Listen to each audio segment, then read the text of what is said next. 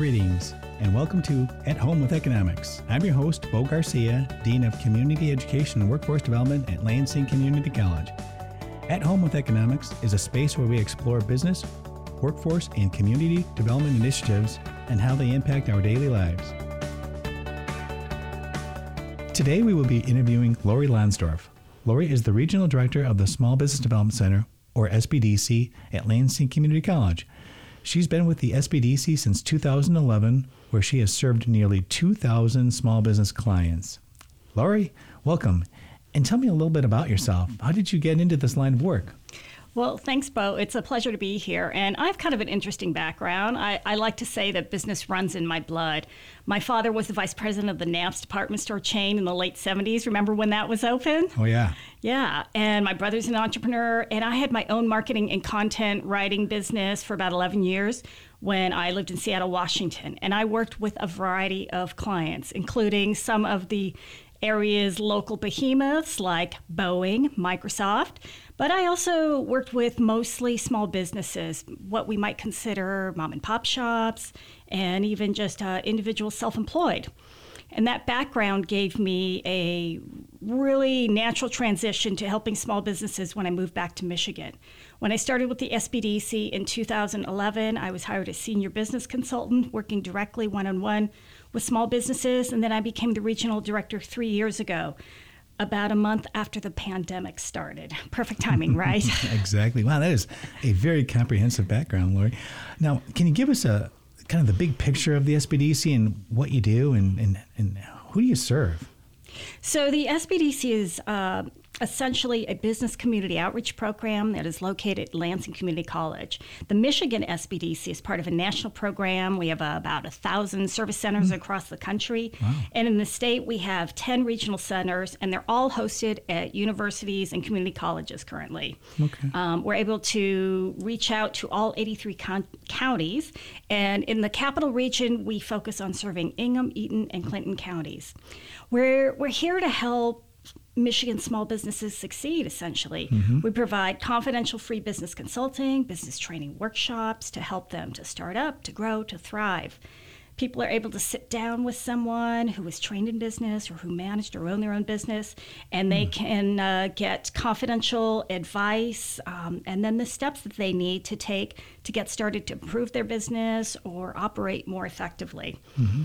So we only serve for-profit small businesses, which by government standards is 500 employees or fewer. And I know that sounds like a lot, but the reality is most of the businesses we work with have less than 10 employees. Okay. And one amazing thing about our program is that our consulting services and our business trainings are all provided free of charge. Wow, that's really interesting. How is it that you're able to do that?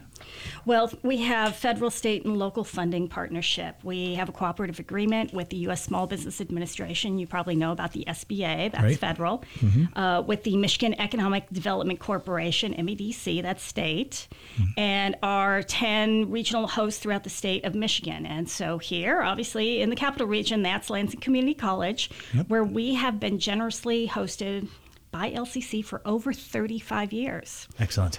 I like to tell people that they've prepaid through their tax dollars, so they might as well take advantage of the services we have to offer. Absolutely. Great information. Now, Lori, tell me a little bit about what a typical client engagement kind of looks like. Yeah, well, it all depends. We work with businesses in many industries at different times during the business life cycle. We work with restaurants and retail shops, salons, barbershops, fitness centers, event centers, manufacturers, trucking companies, home improvement, healthcare, marketing, artists, photographers, many, many more types of businesses. Mm-hmm. And a lot of these people are startups. We're very well known for working with startups. Right. Some of these people are trying to figure out if entrepreneurship is right for them. They're just kind of dipping their toe in the water. They have an idea, and they really need to see if their idea can fly. We don't want them investing their life savings in something that just doesn't have legs to take off. Mm-hmm. So for them, we start by gathering market research, maybe doing a feasibility study. We help them understand whether there are enough potential customers who might buy their products or services. They need to know who's the competition. How much are people willing to pay? Does the client have the skills needed to operate the business? That's something that I'm always on the lookout for. Very true. And so if they get to the point where they're ready to move forward, we can help them with registrations to form their business, their tax registrations, their sales tax, their limited liability company. We advise them to open a bank account, set up their bookkeeping, look into insurance. We're not attorneys, so we can't advise legally, provide legal advice. We're not accountants. We can't provide tax advice, but we can help them understand what next steps they might need to take and the resources that they might need to take those next steps. Lori, that is absolutely, that's so comprehensive, very broad. This is tremendous information. How about financing? I mean, that's got to be a big issue. Yeah. People are always looking for money. And we work with a lot of people looking for loans, whether they're a new business, buying a business, or an existing business. Getting access to capital is one of the biggest needs that they have. Sure, you bet. We help clients to write the business plans to make strong case for their business. Now, I'm going to say we don't do the writing ourselves. Sure. We provide the resources, the tools.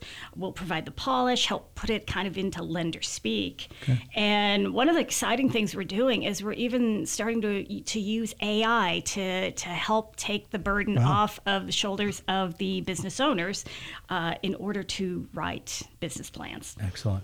The next thing, lenders are going to need financial projections to analyze whether it's a good investment. And so we help businesses determine startup costs, expenses. We produce profit and loss statement, balance sheet, cash flow statement. Wow. Then they're ready. That's the loan package. And then we can refer them to lenders that we know might be interested in funding their industry. Okay. Wow, that's fantastic. Yeah, and many businesses also are growing, expanding. They need other assistance, how to hire employees, do HR, what are marketing strategies, strategic planning. Lots of business owners these days are looking towards retirement, and they need help with succession planning. Okay. SBDC provides advice in all of these areas. And if we look back to the pandemic, we remember how businesses were struggling financially. And, we do whatever we can to help make them solid. It might be refining pricing strategies, business models, product ideas, targeting new customers, and just generally better managing their cash flow. We want them to survive. We want them to flourish. Absolutely. As I've been listening to you, Lori, it's just amazing. I mean, you go from A to Z, business strategy, concept development, legal structure, marketing plan development, financial plan development. I mean, these are some of the biggest reasons small businesses fail, and some of the work you guys do is just, across the board, just fantastic. There is never a time in the life cycle of the small business when you don't need some kind of assistance. As they grow, if they get very profitable, they can go hire a consultant. But, lots of business owners just don't get to that point. So we are that resource. And we've worked with businesses that are been in business for 100 years. That's incredible. And more. Yeah. And so what's really amazing is all this work is done with just a core team of 4 of us located at LCC. We're small but mighty, and we typically serve about 500 clients a year. That's amazing.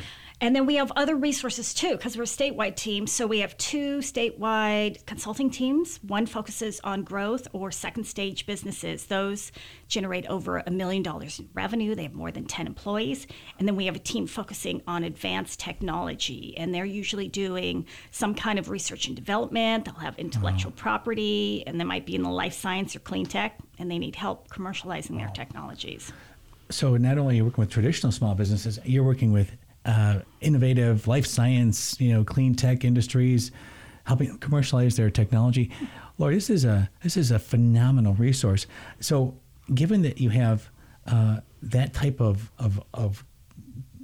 array of services, what types of outcomes are you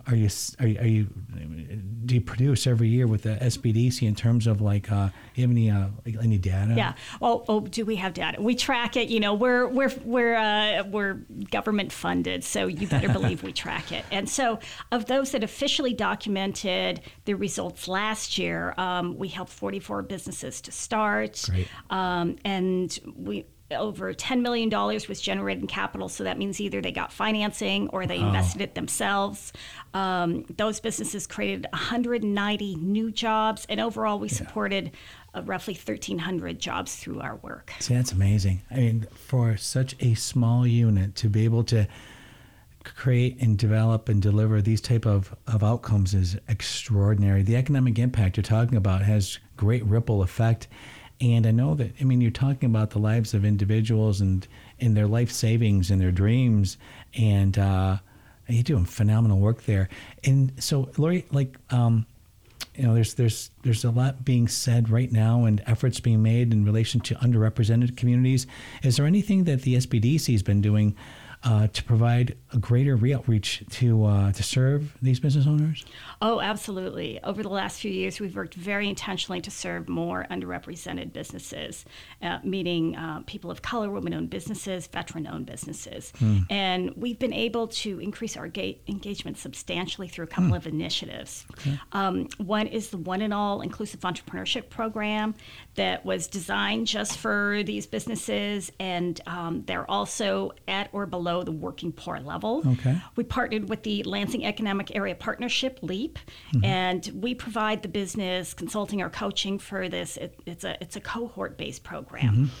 Participants also received other services. They were paired with a mentor. They received a seed grant of $2,500, which is just huge, to help move their ideas forward. And it's just been incredibly successful. We finished up our 7th cohort, I think, last week.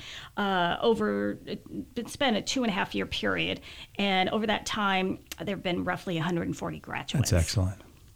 The second program is also a collaboration with LEAP, where we've been able to bring on an inclusion team to provide outreach to better serve some of these small business owners. We hired a recruiter to reach out to the Hispanic community, spread the word about our services.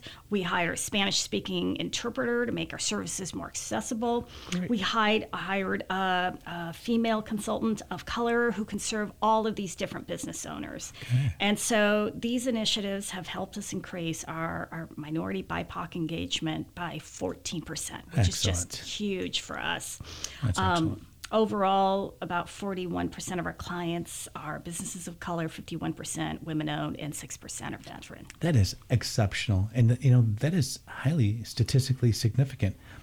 Did you say 41% of your clients are Wow. Yeah. Businesses of color. Yeah, absolutely. What was that percentage of women again? I'm sorry. 51%. Wow. So just a little over half, and that really fits with the community. You know. Wow, it is just phenomenal. I know that you're very active in the community, the SBDC, and you rely upon in collaboration with other organizations. Who do you work with? Yeah, we really couldn't do the work we do without our partners and collaborators. So I've mentioned LEAP; they're one of our strongest partners, and of course our funders, SBA and MEDC. But we have a lot of local partners as well.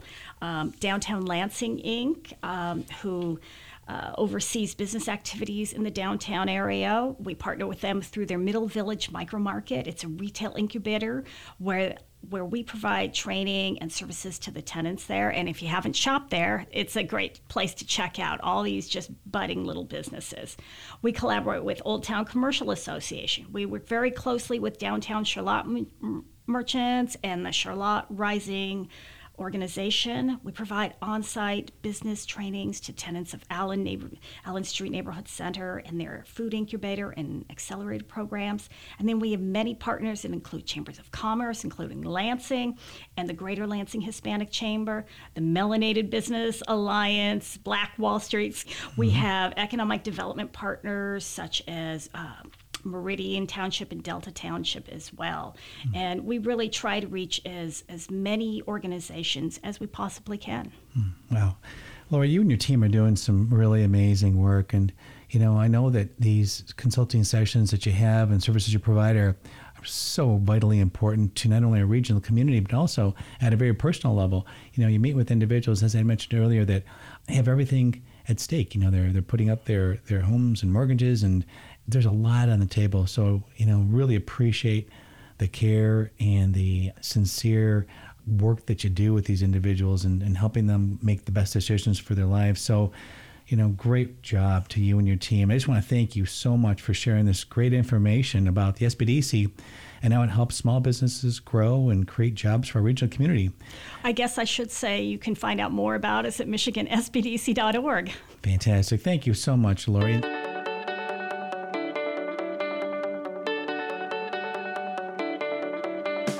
Thank you all so much for the pleasure and privilege of your time. At Home with Economics is a space where we explore business, workforce, and community development initiatives and how they impact our daily lives. This has been your host, Bo Garcia. Have a tremendous day.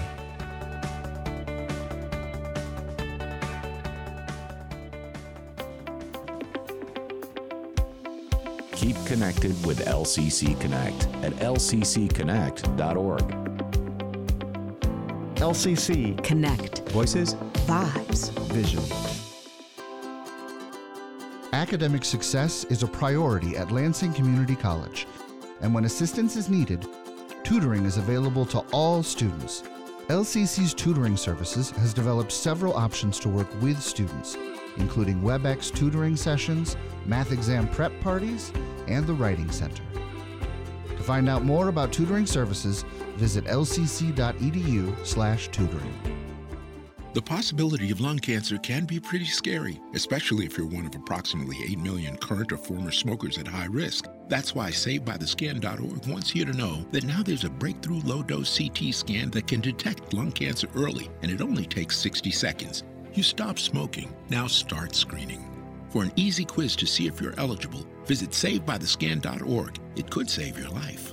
SaveByTheScan.org is brought to you by the American Lung Association's Lung Force Initiative and the Ad Council. I'm a retired school psychologist, and helping people was my thing. After my stroke, when Meals on Wheels started, I was on the other end of the stick, so to speak. My name is Julius Gaines, creative writer, poet, photographer. 1 in 6 seniors faces the threat of hunger, and millions more live in isolation. Drop off a hot meal and say a quick hello. Volunteer for Meals on Wheels by donating your lunch break at americaletsdolunch.org. This message brought to you by Meals on Wheels America and the Ad Council. On the Success Scenario, we meet and hear from current LCC students who faced adversity, why they chose LCC, and how they turned their situation into a successful one. Definitely now, after second semester, my self-confidence is up there. I can do this, and I can do this well. Age has nothing to do with it. Like I told you before, I have notes from that first meeting, and it was, take your age out of it. You deserve to be here. You belong here. I'm Dustin Abrego. The Success Scenario is a program dedicated to inspiring students towards a path of success. You can listen to this episode and past episodes anytime online at lccconnect.org.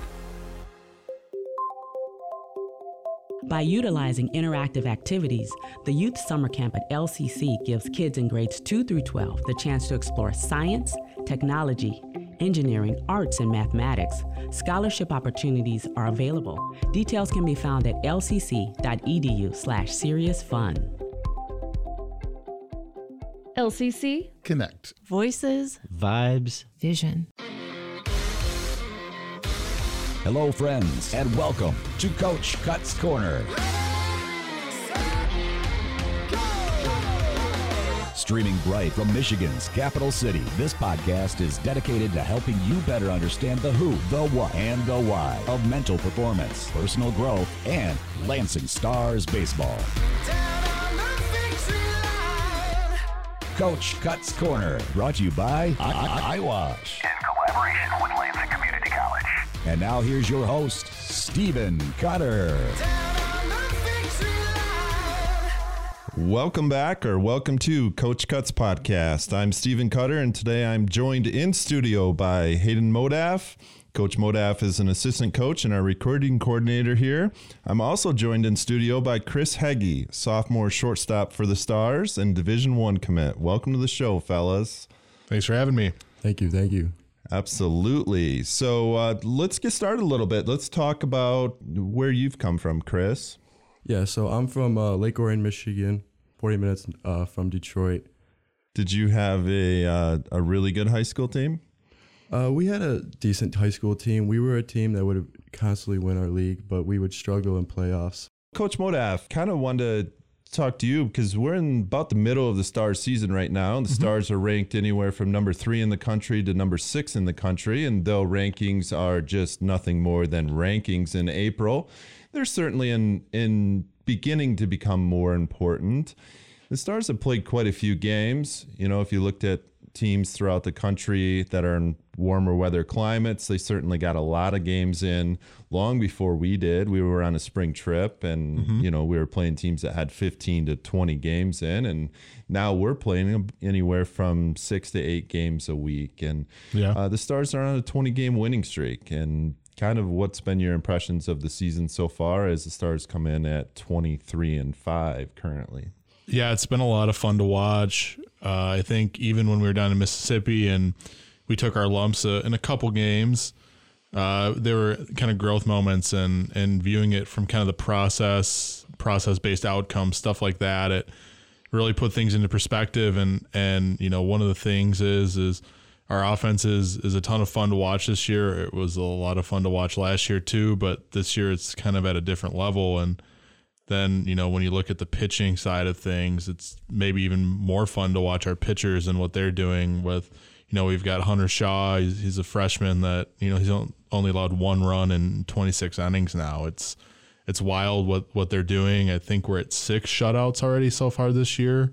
And gosh, I mean, what did we have? Maybe 1 or 2 last year, something like that. It's kind of a whole team effort, and our defense is, you know, ranked, you know, 10th in the country right now in efficiency. So success leaves clues for sure. You know, the offense is right around third in the country in offense. So success really leaves clues, and there's a lot of clues to be left with the Stars. It's been a good start to the season.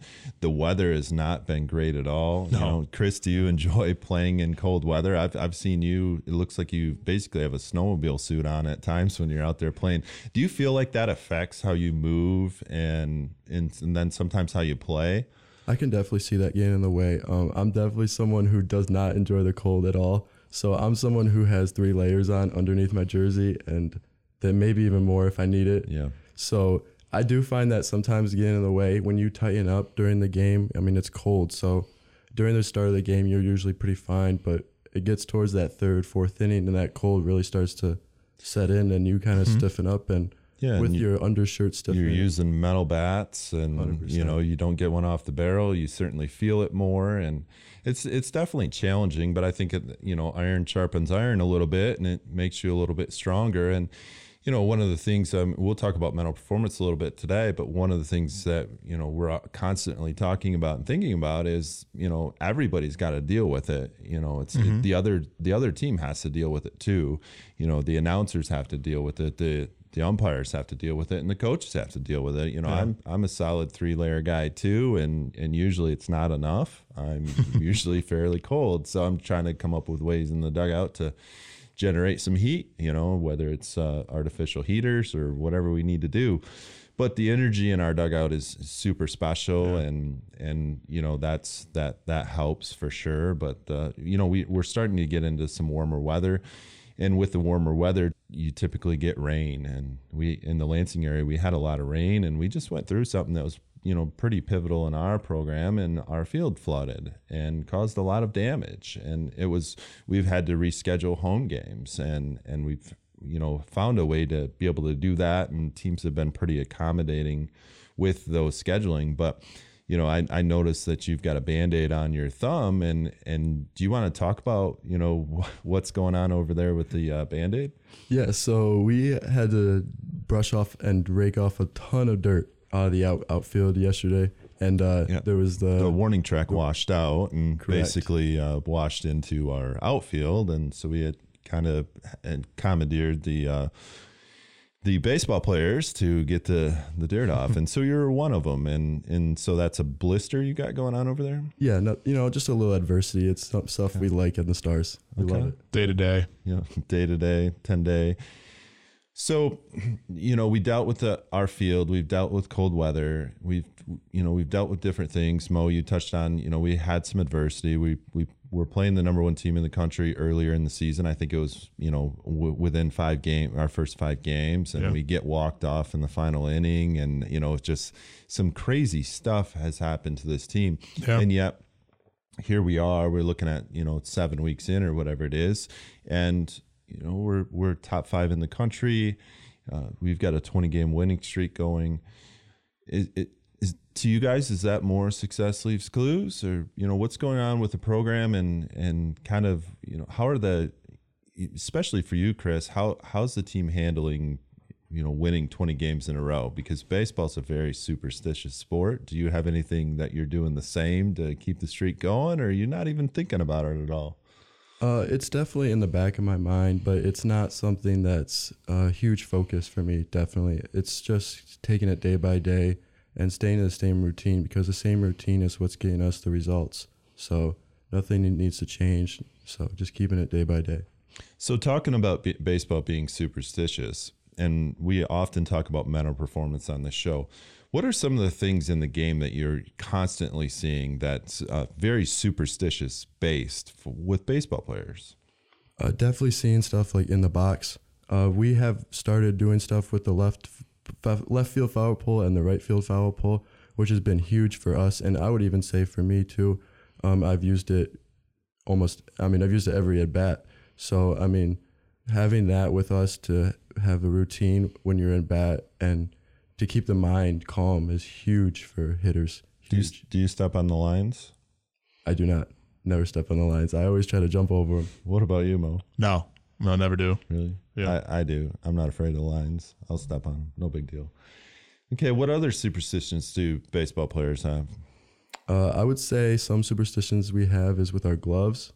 I write some stuff in my glove that I love to look at. Keeps me mentally intact and everything. Is that always changing, or is there one specific or one or two specific things that you have written in your glove? There's 2 words that I like to say. It's stay loose. I find myself in the field, especially having a fast mind and speeding things up when I just need to stay loose and trust the process and do what I do.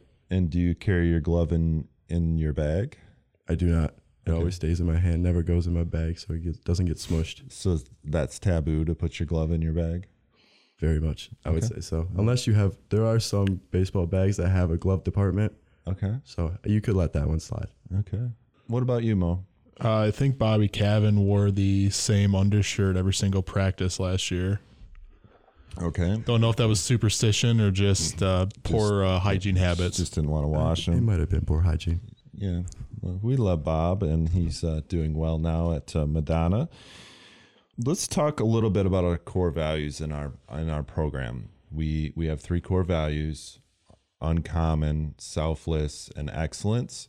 And we talk about those daily. It's not just words that go on a wall or a T-shirt, but we talk about, being uncommon, being selfless, and showing excellence in everything that we do, whether it's in the classroom, in the community, which we'll touch on here in a little bit, or in our normal everyday lives. How do you see that's kind of transformed our program, Mo? Yeah, I think, I remember when we walked into the first meeting we had this year in August, and we were looking around, and you looked at me and you said, gosh, we have a lot of freshmen and you can tell. And I was like, yeah. So I was a little absolutely taken aback by that, where, okay, we've got a long way to go. And there are points this fall when we were driving around and playing games and giving up giant innings and scoring giant innings and all that. We're kind of riding this roller coaster where you're like, all right, we've got to round into form. All this, the doubt starts creeping in, the nervousness and all that. But then you fall back on really what the core values are. And when you've got stuff that is clearly defined, like what ours are, and you've got the imagery of it, and you've got the process involved in getting them there, it becomes not easy. It's never easy, but it becomes a little bit more assured, and it's something you can go to sleep at night and sleep comfortably, where you're like, it's coming and it'll get there. You just trust with it and hold yourself accountable.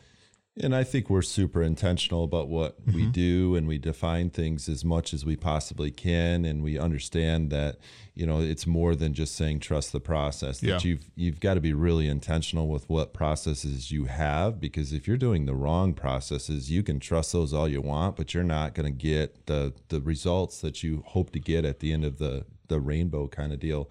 You talked about how in August we felt like we had a lot of freshmen and they had a long way to go. Chris, can you touch on that a little bit? The difference between, say, August last year when you were a freshman, you were straight out of high school, and then this year in August when you come in and you'd played summer ball, you'd done a lot of training, you were on a team that went to the College World Series, you were the starting shortstop last year. You had a really good season. So you had that experience, and you had actually a lot more experience than regular college athletes, because if you can get to the College World Series, that experience alone is so, so valuable. But can you talk about the differences when you walked in first as a freshman and then where you're at right now? Yeah, I could say the difference between then and now is night and day. The mental performance training that I've had has been awesome.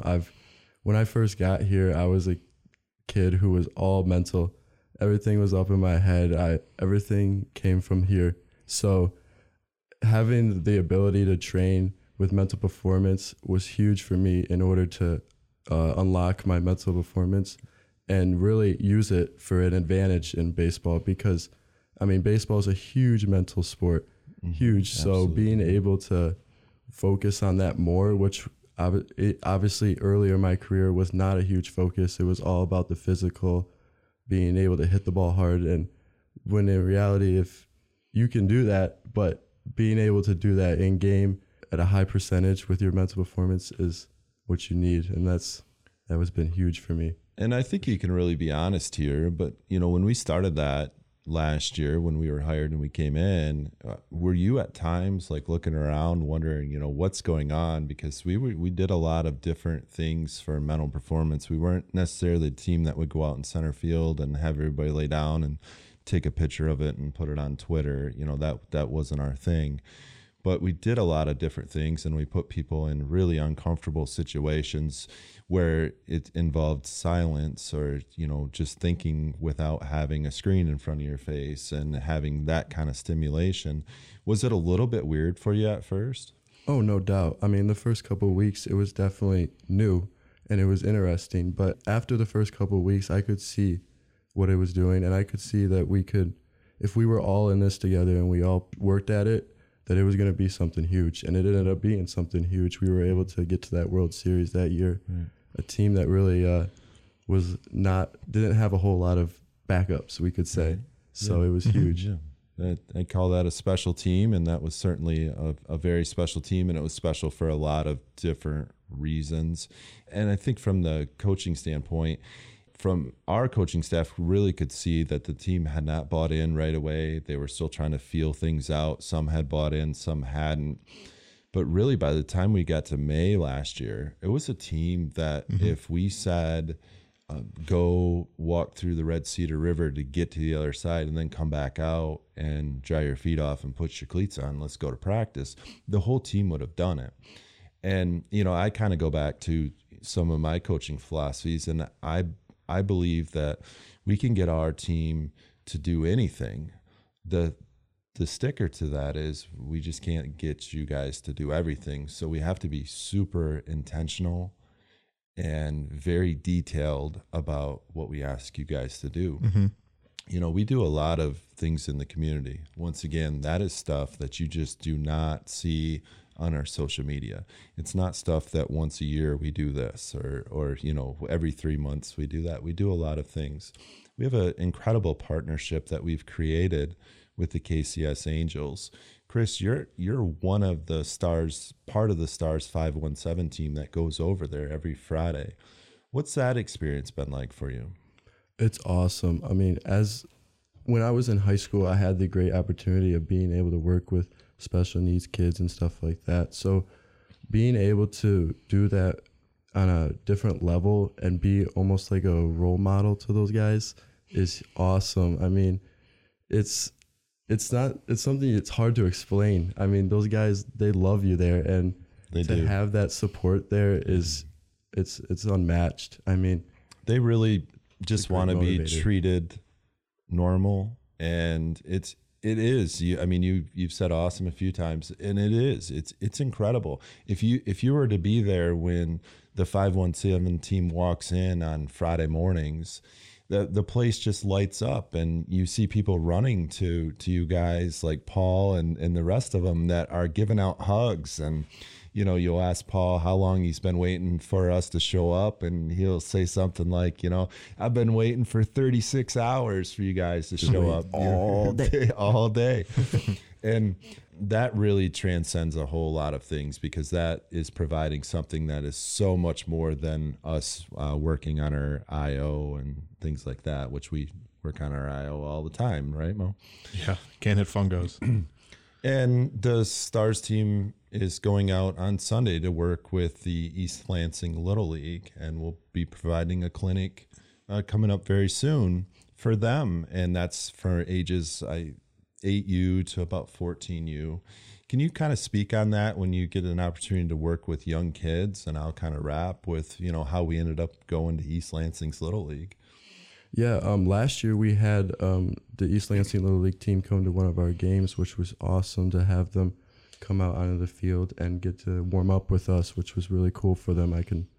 They all had big smiles on their face. And then I also got to talk to one of the dads of one of the kids, and I was able to get one of his phone numbers. And I still text him today. I keep him updated on how we're doing. They've been trying to come out to a game. I didn't know this. Yeah. But they've been trying to come out to a game, but they have not been able to yet. But yeah, I remember texting them like all last season. And one of my favorite moments when I was texting them, and I totally didn't expect it, is we were in Enid and we were playing Pro River, and I hit a home run that game. And I mean, I got a text from my mom and dad, and that was all expected, but I got a text from him too. And it was the longest one of them all, saying all this stuff about the game and everything. It was awesome to. That's sweet. I mean, even though we fell short that game, to come back on the bus and see that text, it was awesome to see that. Yeah, East Lansing Little League actually reached out to me last year, and we talked about this a little bit, but they reached out with a really simple thing. They wanted to know if we had any extra baseballs, and it's a common question. I think you look at a college program and you're going to figure they've got a lot of baseballs, but if anybody really knows our backstory, we didn't really have a whole lot of baseballs, and we kind of managed together a couple buckets of some balls that were in pretty rough shape, and some other team gear that was a little bit miscellaneous or mismatched or whatever, and gave that to them. And it's funny because, if you look at a college program and you've got some bad baseballs, you're going to have some people complaining about those, and you give them to a little league program, and it was like gold to them. So it reminds me of a saying, I felt bad because I didn't have any shoes, which I tend to have a few New Balances, but I felt bad because I didn't have any shoes until I met a man that didn't have any feet. And that perspective is super important. Perspective's incredibly important in the game of baseball as well, because you can line out 4 times and be 0 for 4 for the day, and that hurts your average and your on base percentage and everything else. But if you have 4 barrels, that's the perspective that we drive in our program.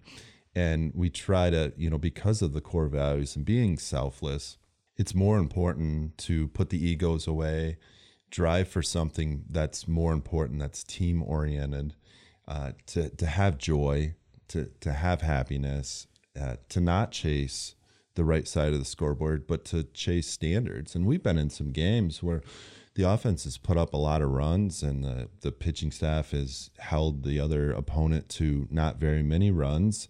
And if we're chasing the right side of the scoreboard, we start getting a little lackadaisical. We start taking at-bats off or innings off and things like that. But we try to, really teach that we're competing against standards and we're competing against the game. And that's it. And it's not about what name is on the opponent's jersey. We're competing against ourselves. We don't do a whole lot of scouting reports in our program. You don't see, in our dugout, a whole lot of things out there about the teams we're playing, because we're more concerned about what we're doing, and we're trying to be our best, and we're not trying to beat the other team. We're just trying to be our best. And if we do that, and we've done that this year and we did it last year too, we do that and we do that really well, then the results pretty much take care of themselves. And I one of our podcasts, I was talking to Coach Modaf, and I said, this team might lose every game they play this year, but I know that we're still going to have a lot of fun, and the players are going to learn an absolute ton, and our coaching staff is going to be learning a lot too, because in life you're never staying the same. You're either getting better or you're getting worse, and that's a hard thing for people to think about. But if you're not getting better, you are getting worse. And in the game of baseball, it's the same thing. You can't, as a college athlete, you can't go just take the summer off and not swing or throw or whatever it might be, and then expect in the fall to join a roster again and be in a good spot. It's just because you've gotten worse. Mm-hmm. And it might not have been intentional. You didn't want to get worse, but that's kind of what happens. And we see a lot of that in our program when we take time off, and that time off can be around the holidays or anything else, or the mandated times off that we have to have. And I know that's something that we stress. I mean, on the recruiting side alone, where high school kids are super excited to commit somewhere, and they're happy to come here because they feel like this is the right fit to get them where they need to go. And they usually call me, and they usually call Coach Cutter. And I've been in on a couple calls with Coach Cutter where he stresses like, the congratulations, but the work is just beginning, and really pushing, when you need to be ready when you step in the fall to play a part in this program. And it's the same with returners like you, Chris, where what it takes, and that summer in between the end of your freshman year to the start of your sophomore year, it's really 2.5 months here, right? But that's pivotal. Like those 8 weeks off or 10 weeks off, they can set you back months, maybe half a year, right? More. Yeah, absolutely. I had a couple TV interviews over the last couple of days, and one of the reporters asked me, how important do you think it is to have kids that are multi-sport athletes? And what he was kind of getting at was Hunter Shaw kicked a game-winning field goal in high school to win a state championship, and he wanted to know how important that was. And in a lot of ways, competing at high levels is super important. That's one of the biggest things that you can do. If you're competing and dominating a certain level, then you need to start playing at a higher level so that you can be forced into those uncomfortable situations and those weird feelings. But how important, were you a multi-sport athlete? I was. Do you think that helped you? I would say definitely. It was, having competition in other sports in different ways is huge. Just being able to compete in general. Okay. What sports did you play? I played basketball. Okay. But basketball is a weird season for baseball players because it starts in the late fall and goes basically right up until baseball season starts. So if you're not, incredibly intentional about baseball as well, it's going to be pretty hard to put down a bat or stop throwing for those months that basketball season goes, and then pick up that bat or baseball and be good. Did you struggle with that at all? I did a little bit. I found time towards the end of basketball season to start swinging in cages and stuff like that with my high school coach. We would have early practices before the season with 4-man team, 4-mans. Okay. Where we would practice. So during those times I was able to. When did you know that you were going to play college baseball, or that you wanted to play college baseball? I knew my whole life that I wanted to play college baseball. Really? Okay. Yes. And you're a Division I commit. Where are you heading? I'm going to Western Illinois. Go next, baby. Neck up. Yes, sir. Love that. Well, was that a pretty hard choice? It wasn't a huge hard choice, but it definitely was exciting choice. I was super excited to finally get the opportunity to play at the Division I level. It wasn't something I had the opportunity to have in high school. So to be able to work for it and finally get that opportunity was awesome to get it. And, finally kind of wrapping, that's the beauty of going to a great junior college program. Mm-hmm. Your story, and we have other stories in our program. That's what makes it special here.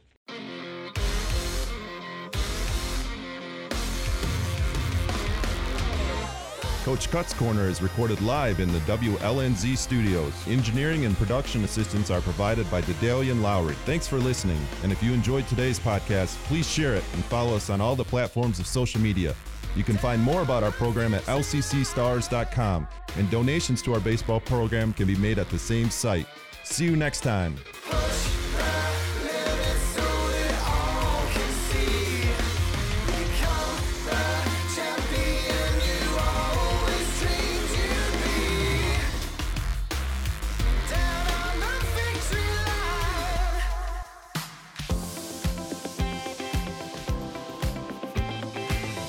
Examining the issues and topics that affect our lives from the local level to the world stage. Listen to the programs of LCC Connect anytime at lccconnect.org. LCC Connect. Voices, Vibes, Vision.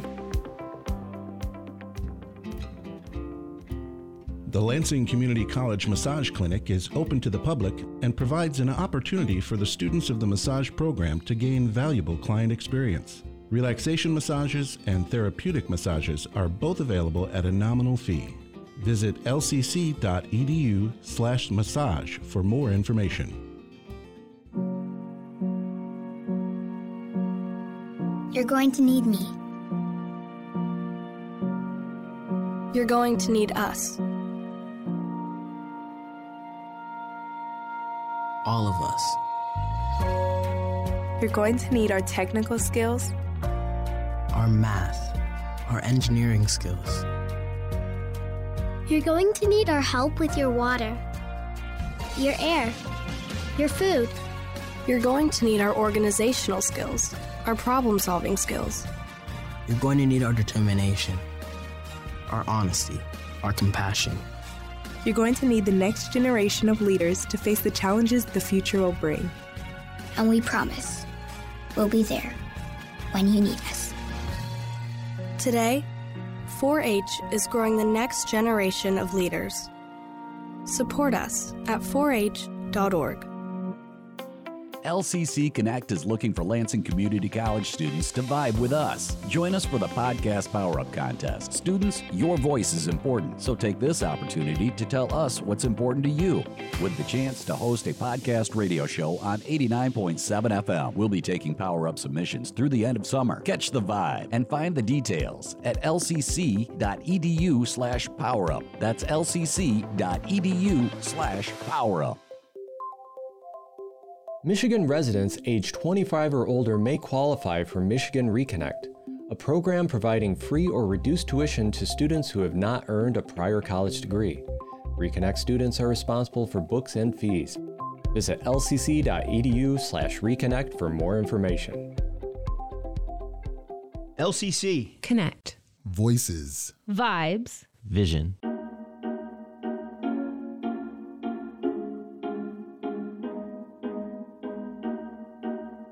You're listening to Art Happens Here, the podcast that explores the often curious and occasionally amazing art installations on, in, and around the campuses of Lansing Community College. I'm your host, Bruce Mackley.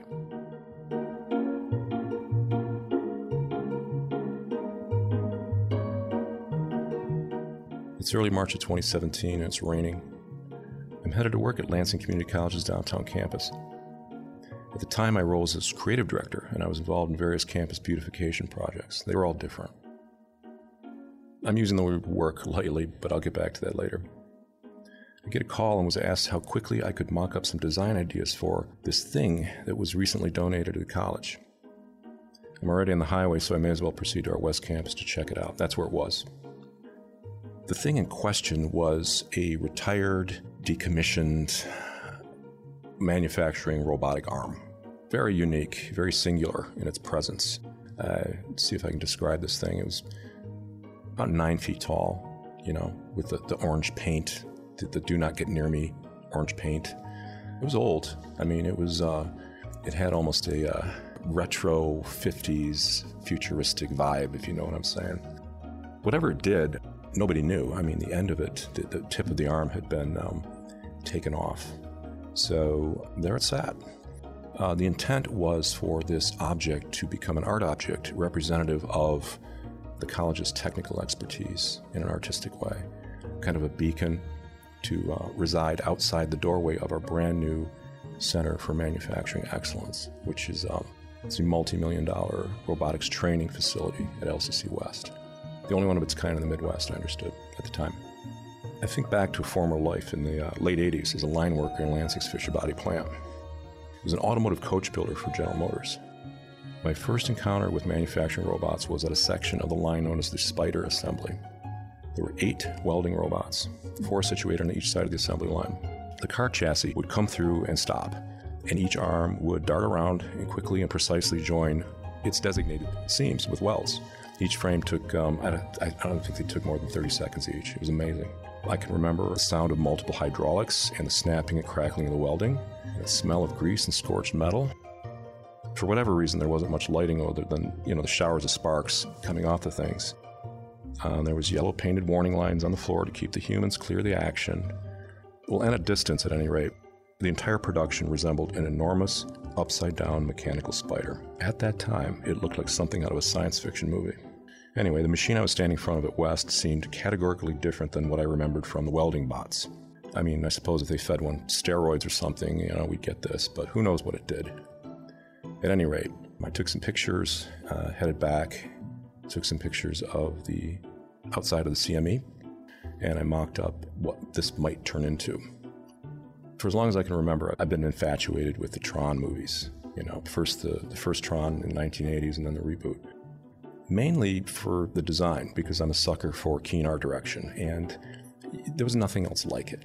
And I thought, given the lines of our giant beast, maybe some of that could be translated graphically to this thing.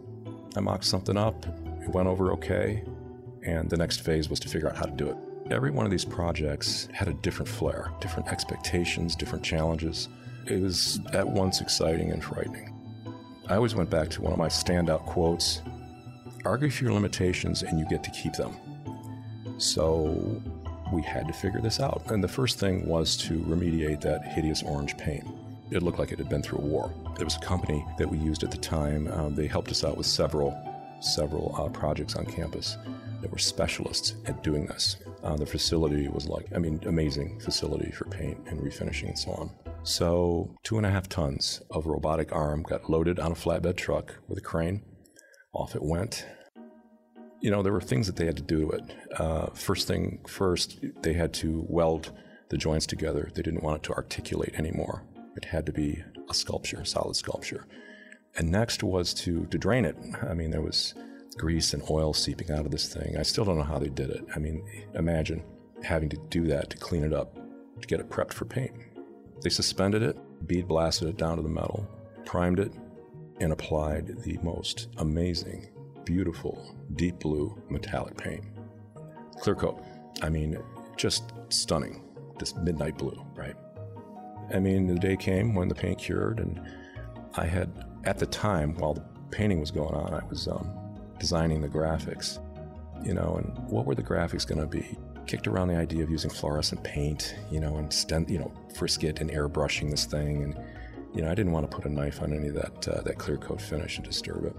What we figured was appliques, stickers. But then again, Michigan's weather, the freeze and thaw cycle and the heat and the cold, how long would these things last if we went that route? Well, one of our other vendors, a display company, recommended this material from 3M. It was top drawer. It was industrial strength, reflective adhesive vinyl. And it was a real deal. I mean, white, it had like a metal flake in it, a white flake in it. Our goal was for this thing to just light up anytime headlights hit it out in the parking lot. So while the beast was being painted, I was designing graphics in Adobe Illustrator, on a computer, the line work, and took the file, had the graphics converted to for a plotter that trimmed those shapes out of the white 3M material. So I had a few sheets of these things, and they looked like odd shapes, donuts and hot dogs and weird lines and everything that I had designed according to the various surfaces on the arm, on the robotic arm. Next step was the best, the funnest. It was me on the floor, 3 days on a filthy garage floor, applying stickers to a giant robotic arm. I was a blast. I will not kid you. I mean, at one point I stopped and I said, I'm actually getting paid to do this. This is work, What that process reminded me of was, as a kid, you put together these models, cars or planes or whatnot, the plastic models you glue together. And the best part, for me, was putting the stickers on at the end. There was something ceremonial about it, right? And that's what this reminded me of, but on obviously a much grander scale.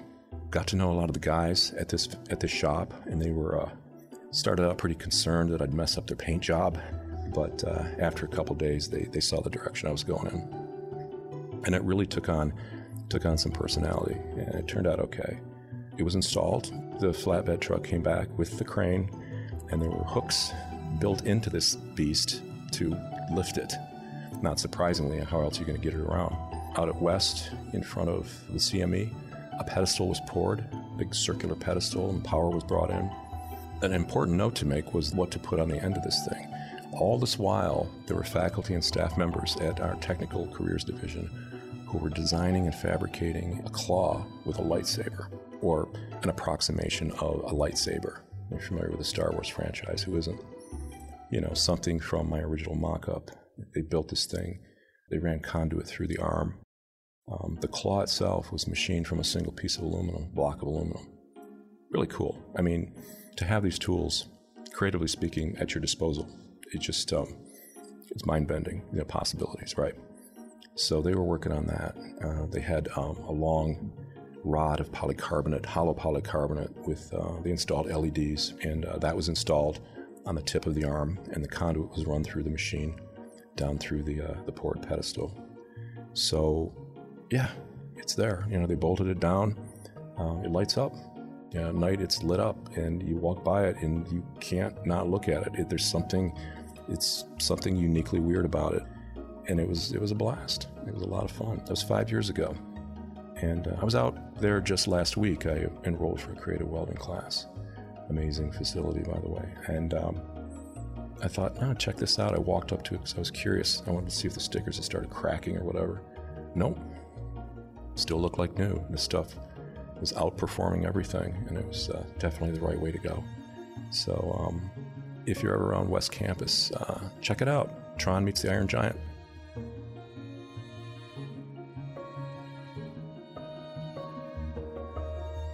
If you want to check out what I've been talking about, just visit this episode at lccconnect.org. Edwin Land once said, "Industry is best at the intersection of science and art." Art Happens Here is a production of LCC Connect. Thanks for lending us your imagination.